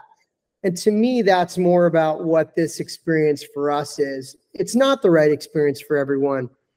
but for us, it's some, like, we're here for the good and the bad and the journey that it's going to take us on and where we're going to get to from that journey, and again, it may, like, who knows, we may end up going back to America in a few years. We may move somewhere else in Europe. But we're really trying to, with amazing amount of presence, be where we are and not look too far ahead, which is not something that we're used to doing. And really trying to look at, like, now and then forecast a couple years from now maximum, and I have to say that is something that's been quite liberating for us as a couple, and also just as, like, individuals. It's something that has freed us a bit to just say, let's just try and focus on right now and be in this experience and recognize when it gets hard, how special of an opportunity this is, or what can we find and take from this, that's a good lesson or a good moment. I want to just thank you both, Barrett and Andre, for being here. Like I said, we could talk forever, and I'm so grateful. I can't wait to have you back and hear more about this. So thank you so much both for your time. It's really our pleasure. We're happy to do it. We've enjoyed being listeners. We've enjoyed getting to know you and becoming friends. And we love being your favorite guest. So. Of course. We're excited for people that are listening to your show that are, like, in the same kind of places or mindsets or close enough to where we were, many years ago or even recently, actually. So, it's important for people to know that things are possible, and it's really all how you choose to kind of take the next step, but it was our pleasure to be here. Yeah. Well, you're both very inspiring, and I think that there are listeners who are going to take what you've shared today, and it's going to be a source of confidence and an inspiration. So I'm so impressed by the two of you, and I think that you're just absolutely the coolest couple, the coolest family. You come everywhere with that? Yes, come everywhere. I can't wait to come and visit you in Turin. It's actually one of Alessandro's favorite. I was asking him one time, I don't know. I was like, what are your favorite cities in Italy? I don't even know if I know that. And one of the first ones he mentioned was Turin. And I was just like, have to come. It's crazy what a sleeper city it is for so many people. People really love this place, and it doesn't come up often. It's kind of a hidden gem in a lot of ways. Yeah. I think you're right. Well, you guys are amazing, and keep doing what you're doing. We're going to be following you on your Instagram and Substack, and we're going to be ordering gifts from you guys and your company. We love you guys. Thank you so much for your time, and we'll be seeing you soon, I'm sure. Okay. All right, Nathan. Take care. Nathan. We'll talk to you soon. Okay. Ciao. Now, Vera, can you imagine what those two are going through with their 3 boys? What a dramatic change of life that they are living. Aren't you impressed? I am. And I'll swear I'll stop complaining about my move from Castelnuovo to Asciano. Just my husband and I, no kids, same region, same language, same, not different comune, but still. So sorry if I complain about it. Well, you have every right to complain, but it definitely does put things into perspective, doesn't it? Mm-hmm, it does. Well, we've spent a good bit of time in this special region of Piemonte. We've got some wonderful friends, Roger and Denny, who've been on the podcast. And it was great hearing what they had to say in the past about this region. And Vera, you're going to be sharing some real detailed information about Piemonte with us. I'm so excited to hear what you have to share. Mm-hmm. So let's start with the name, Piemonte, of course. That's the Italian. Piemonte, the Italian in English is Piedmont or something, Piedmont, probably. Now, the name Piemonte is masculine, and it literally means at the mountain feet. So like below the mountain. That's because it is around mountains. Now, the main city, so the capital city of Piemonte is Torino, so Turin in English. And the other province, the other provinces, Alessandria, Asti, Biella, Cuneo, Novara, now the longest provincia ever in Italy, Verbania Cusio-Ossola, and finally Vercelli. Okay, so those are the provinces of Piedmont. Now, it's the second biggest region in Italy after Sicily, with only 4 million people living there. So not bad, a lot of room for everyone. And it is in the northwest of Italy, and it borders Val d'Aosta, the tiny region up in the mountains, Liguria, where our Riviera is, the famous Liguria region, Lombardia, and for a very small part, just a tiny bit, with Emilia-Romagna. And it borders with Switzerland and France. So big chunk. Piedmont borders with Switzerland and France. Now, as for geography, Piedmont is surrounded on 3 sides, the Alps, including Piso, the famous mountains, because that's where the river Po rises, and Monte Rosa, so the Pink Mountain, which is also very famous and has amazing ski area. So if you like skiing, Piedmont is just the region for you. Now, 30% of the region is hills with, the best wines ever. And some of the most famous wines in the world come from Piedmont, so great. And then there's like a 26, another 30%, let's say, of flatland. Rice field, just think about this. Of the whole Italian rice production in Piedmont. So it's just a lot of rice there. And then corn, peaches, hazelnuts, strawberries, apples. Nathan, that is your region, isn't it? Yes, it is. And there are more than 50 parks, like national or regional parks, protected areas. And the most famous is the Gran Paradiso National Park, which is shared with Val d'Aosta, but still part of it is in Piemonte. And there are also beautiful lakes, like half of Lago Maggiore is in Piemonte, and Lago d'Orta, less famous but beautiful, and many smaller that you can visit. So it's really wow. Now, I'll try to go easy on you with the history, even though, I'm Italian and everything is related to history. We just can't avoid it. It's just history everywhere.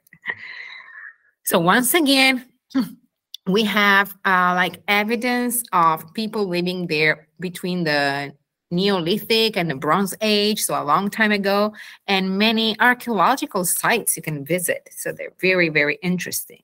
And then the Romans conquered the area. The Romans were everywhere, that now. And they founded Turin.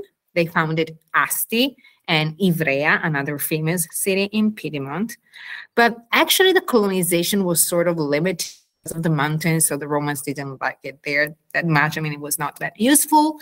And then in year 1046, Otto of the Savoy, so this family, this area, France, so basically added Piedmont, so that area that now we call the region of Piedmont, to the county of Savoy. So basically it was very linked and very connected to the French territories. And basically what happened is that they ruled for a long time, and there were some areas that actually remained independent, and there were feudal families that became very famous and very important. And in the 1400s, Piedmont became a real political entity. And in the early 1700s, the Duke of Savoy that was ruling over Piedmont also became King of Sardinia. Now, you know that Sardinia is the island, right? You have in front of Italy, in front of Rome, near Corsica, the French island. Anyway, Sardinia and Piedmont were a single kingdom under the Savoia family. And during the Risorgimento, so mid-1800s, when in Italy we had the whole unification process, Piedmont was a major actor in this process. They were actually the main promoters of the unification. And in 1861, when Italy was finally one nation, we had a king. It was a monarchy. And the royal family was the Savoy family from Piedmont.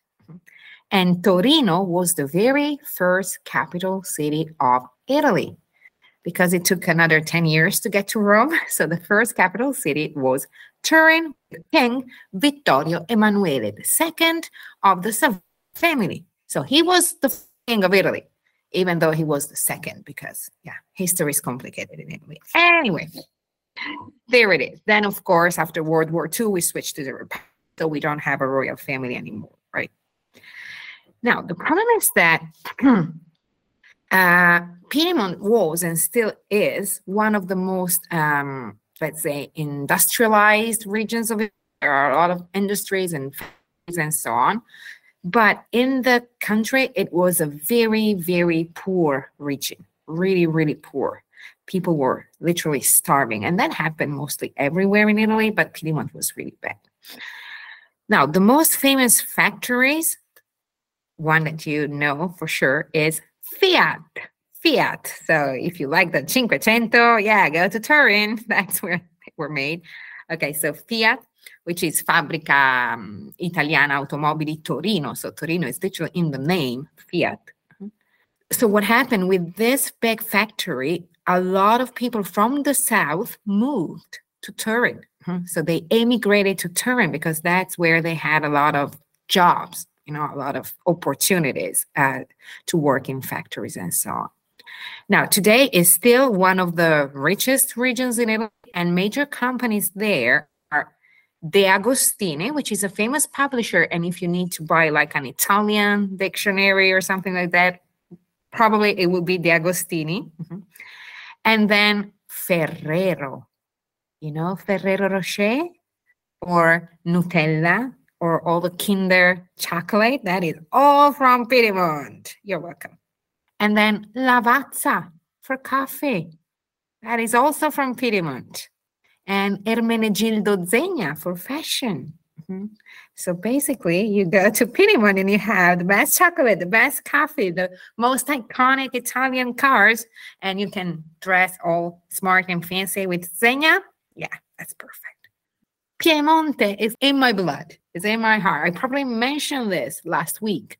My family on my father's side is from Piedmont, but while my family on my mom's side moved to Lombardy and stayed there, so basically I never went to Veneto to visit them. On my father's side, the whole family was there. So I grew up in Piedmont. I have this big connection with Piedmont. Now, my grandparents lived there most of their lives, not all of it, but most.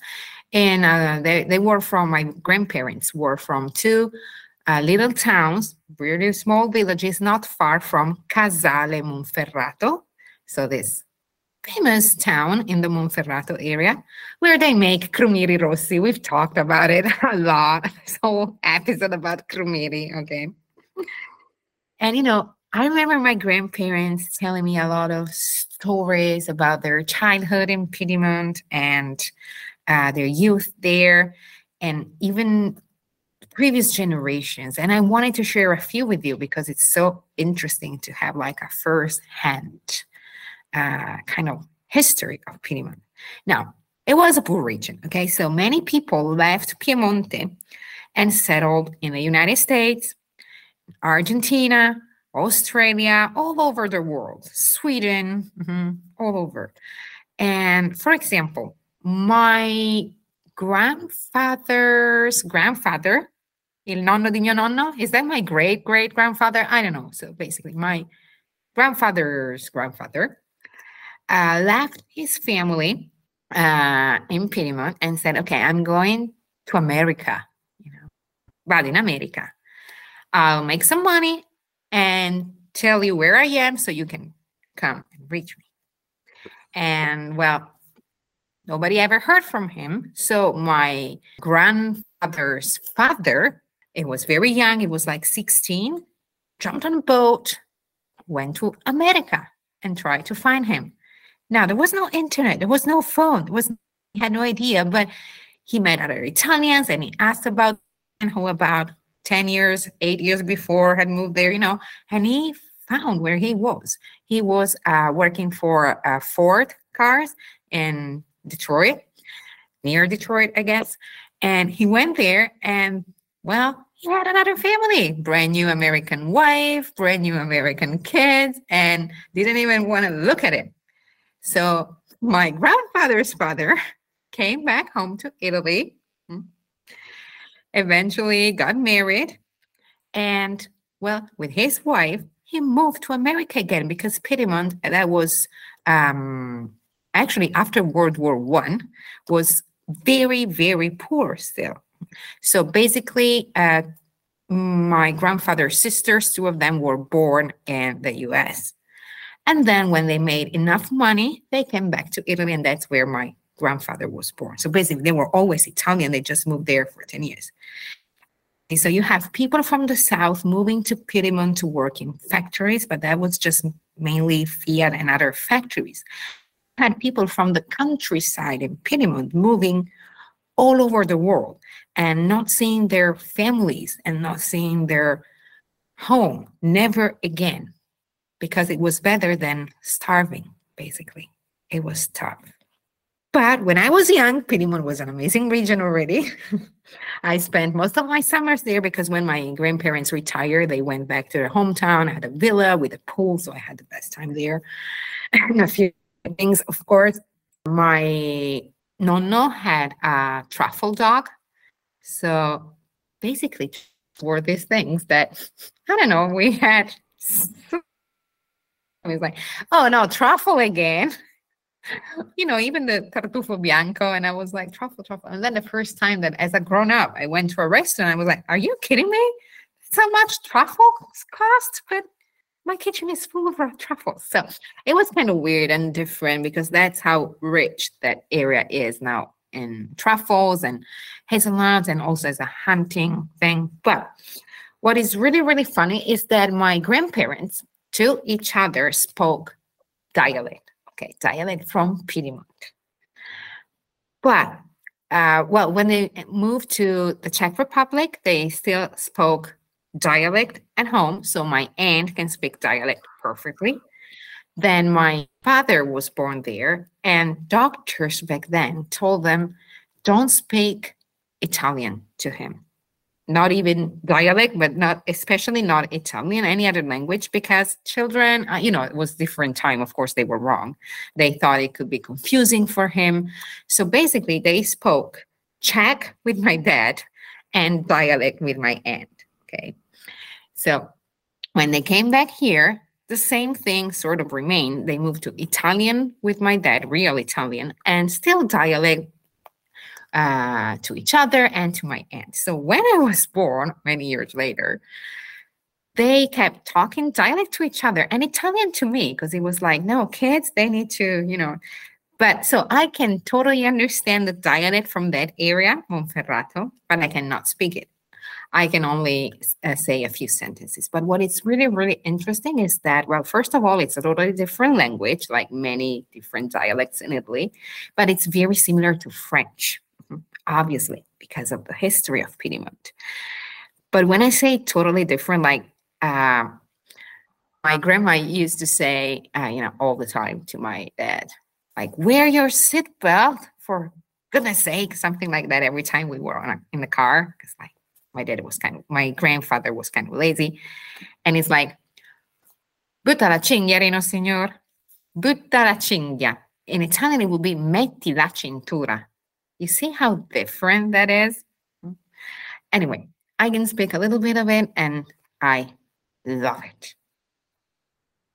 Now, I'll give you another few reasons to go to Piedmont and visit Piedmont. Food and wine. Mm-hmm.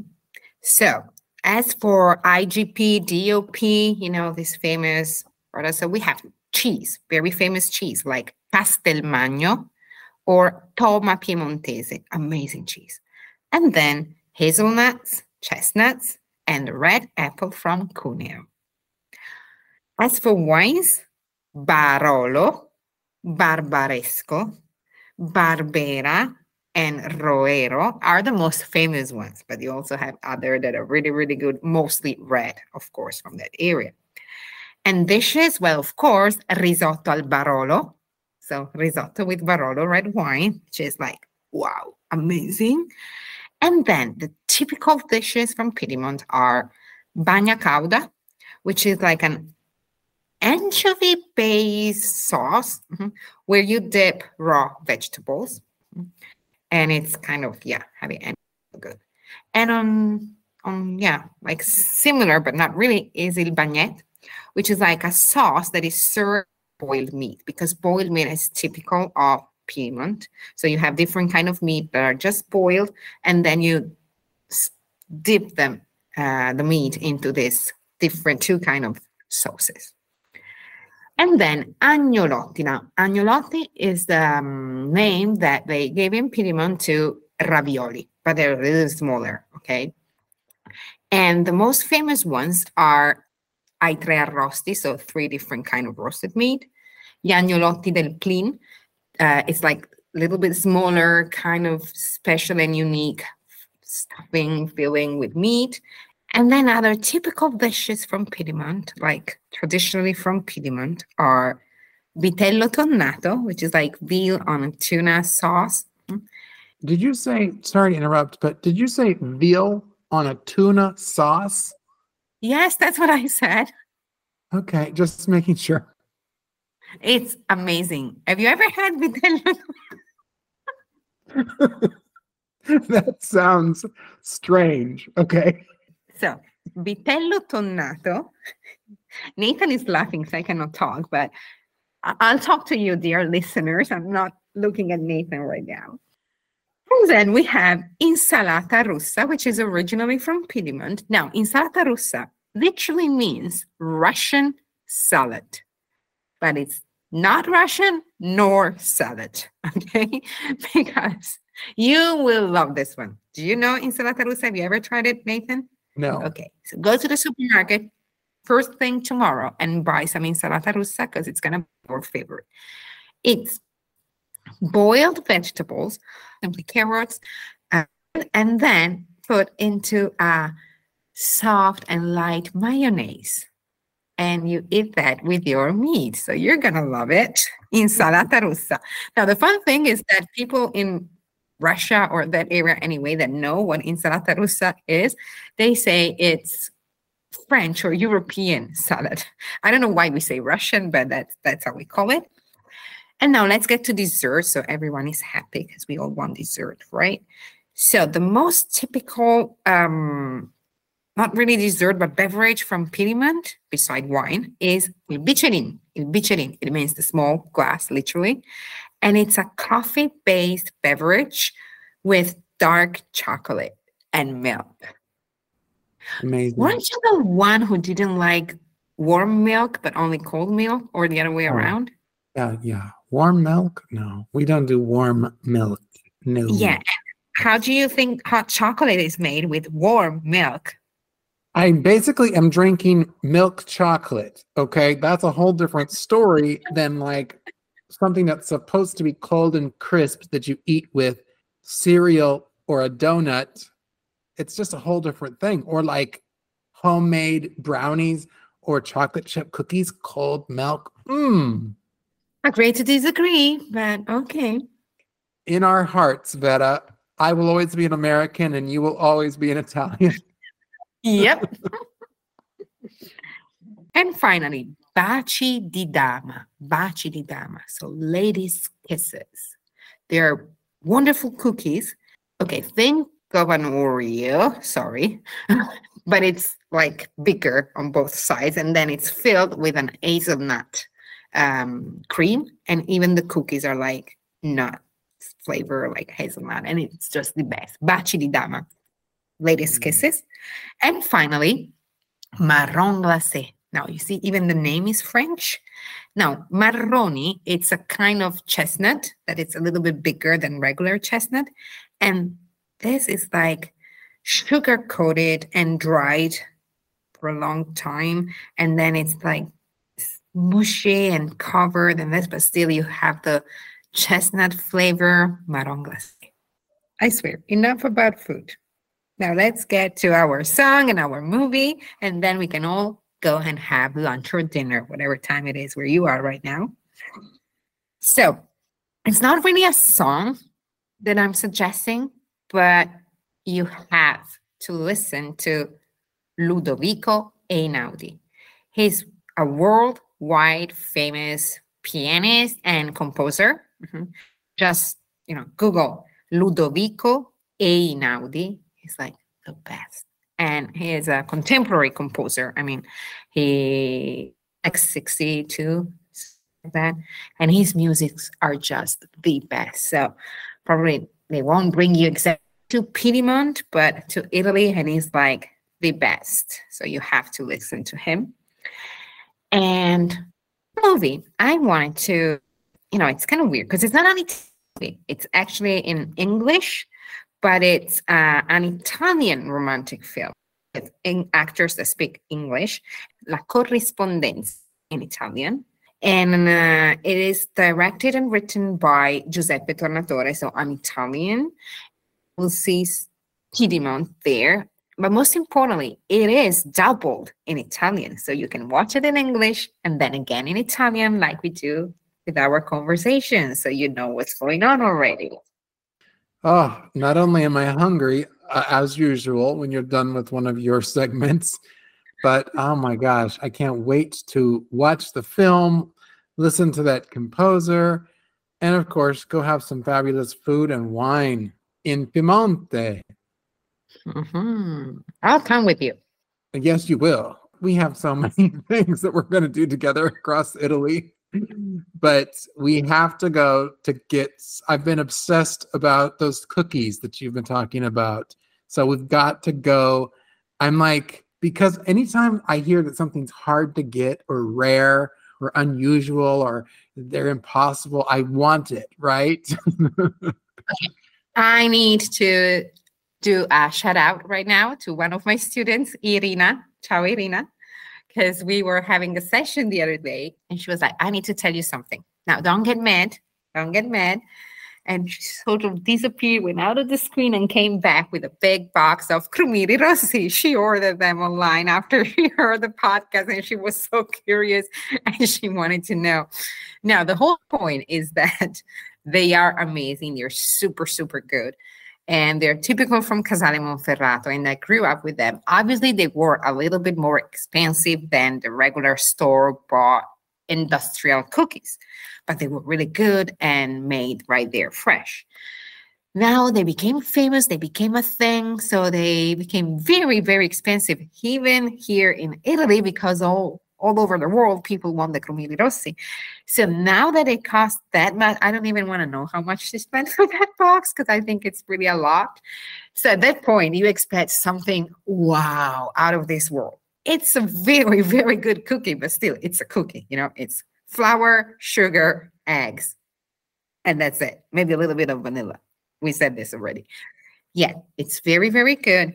And if you come to Italy or if you have the chance to try them, try them. But yeah, probably not worth the price. That's okay. We'll go directly to the source. I'm looking forward to it. Well, that brings us to our surrounding sound for today's episode. Before we get into that, let's quickly thank our sponsors. ExpressVPN is a service that you are going to need when you move to Italy or anytime you travel in Italy or anywhere in the world and you need to stay connected and protected to your home. You'll be able to use your streaming services. You'll be protected when you're using public Wi-Fi. You'll be able to use it to make calls and send text messages, and you'll be able to avoid being tracked by big tech companies. So visit immovingtoitaly.com, click on the links, and you get 3 months for free when you sign up for 1 year. Also, Babbel Language is one of our wonderful sponsors. By following our links and signing up for the 1 year or lifetime membership, you save more than 50% off. Babbel Language is one of the absolute best language learning programs available. I have been using it for the past year, and it is absolutely fantastic. I prefer the lifetime membership, so you buy it once and you have it for the rest of your life for any of their languages. So visit immovingtoitaly.com and click on the links to save more than 50%, sometimes up to 60% off of their memberships. And of course, if you are looking for the best language coach, you're going to want to reach out to our fabulous co-host, Vera Sarzano. She is available for one-on-one language lessons and group language classes, of which I am personally in both.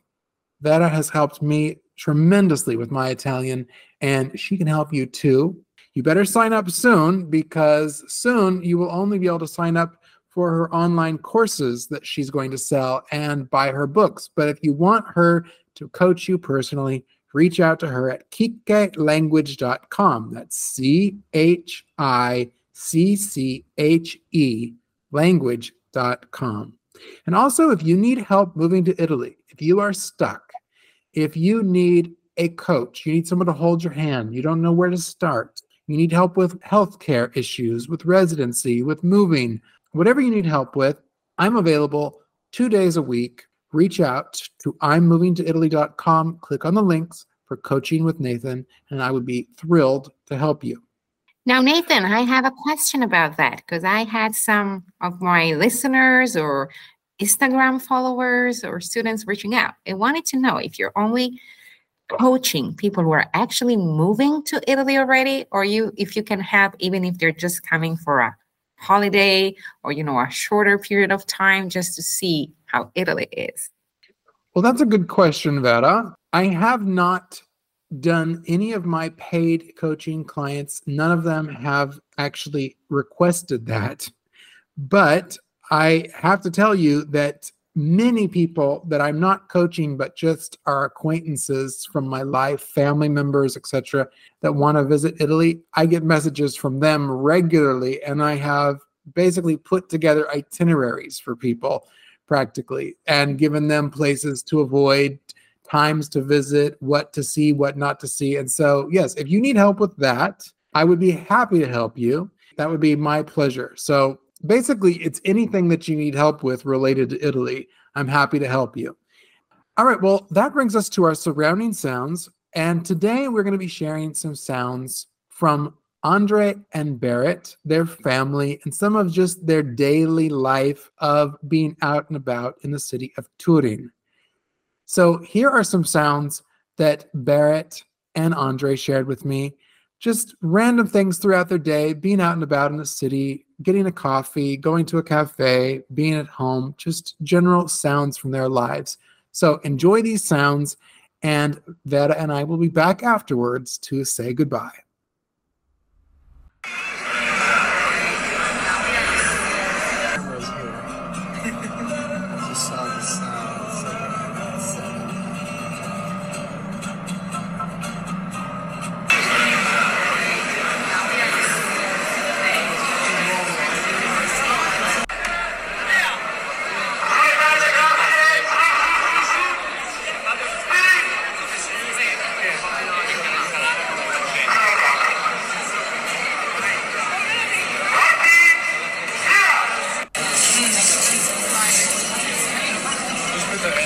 Good.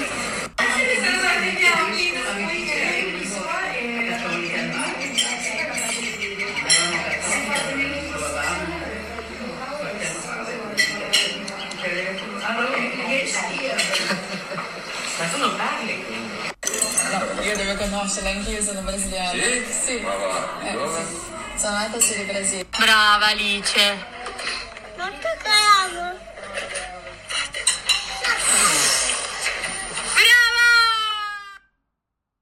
Well, Vera, do you feel like you just had a quick little visit to Piemonte?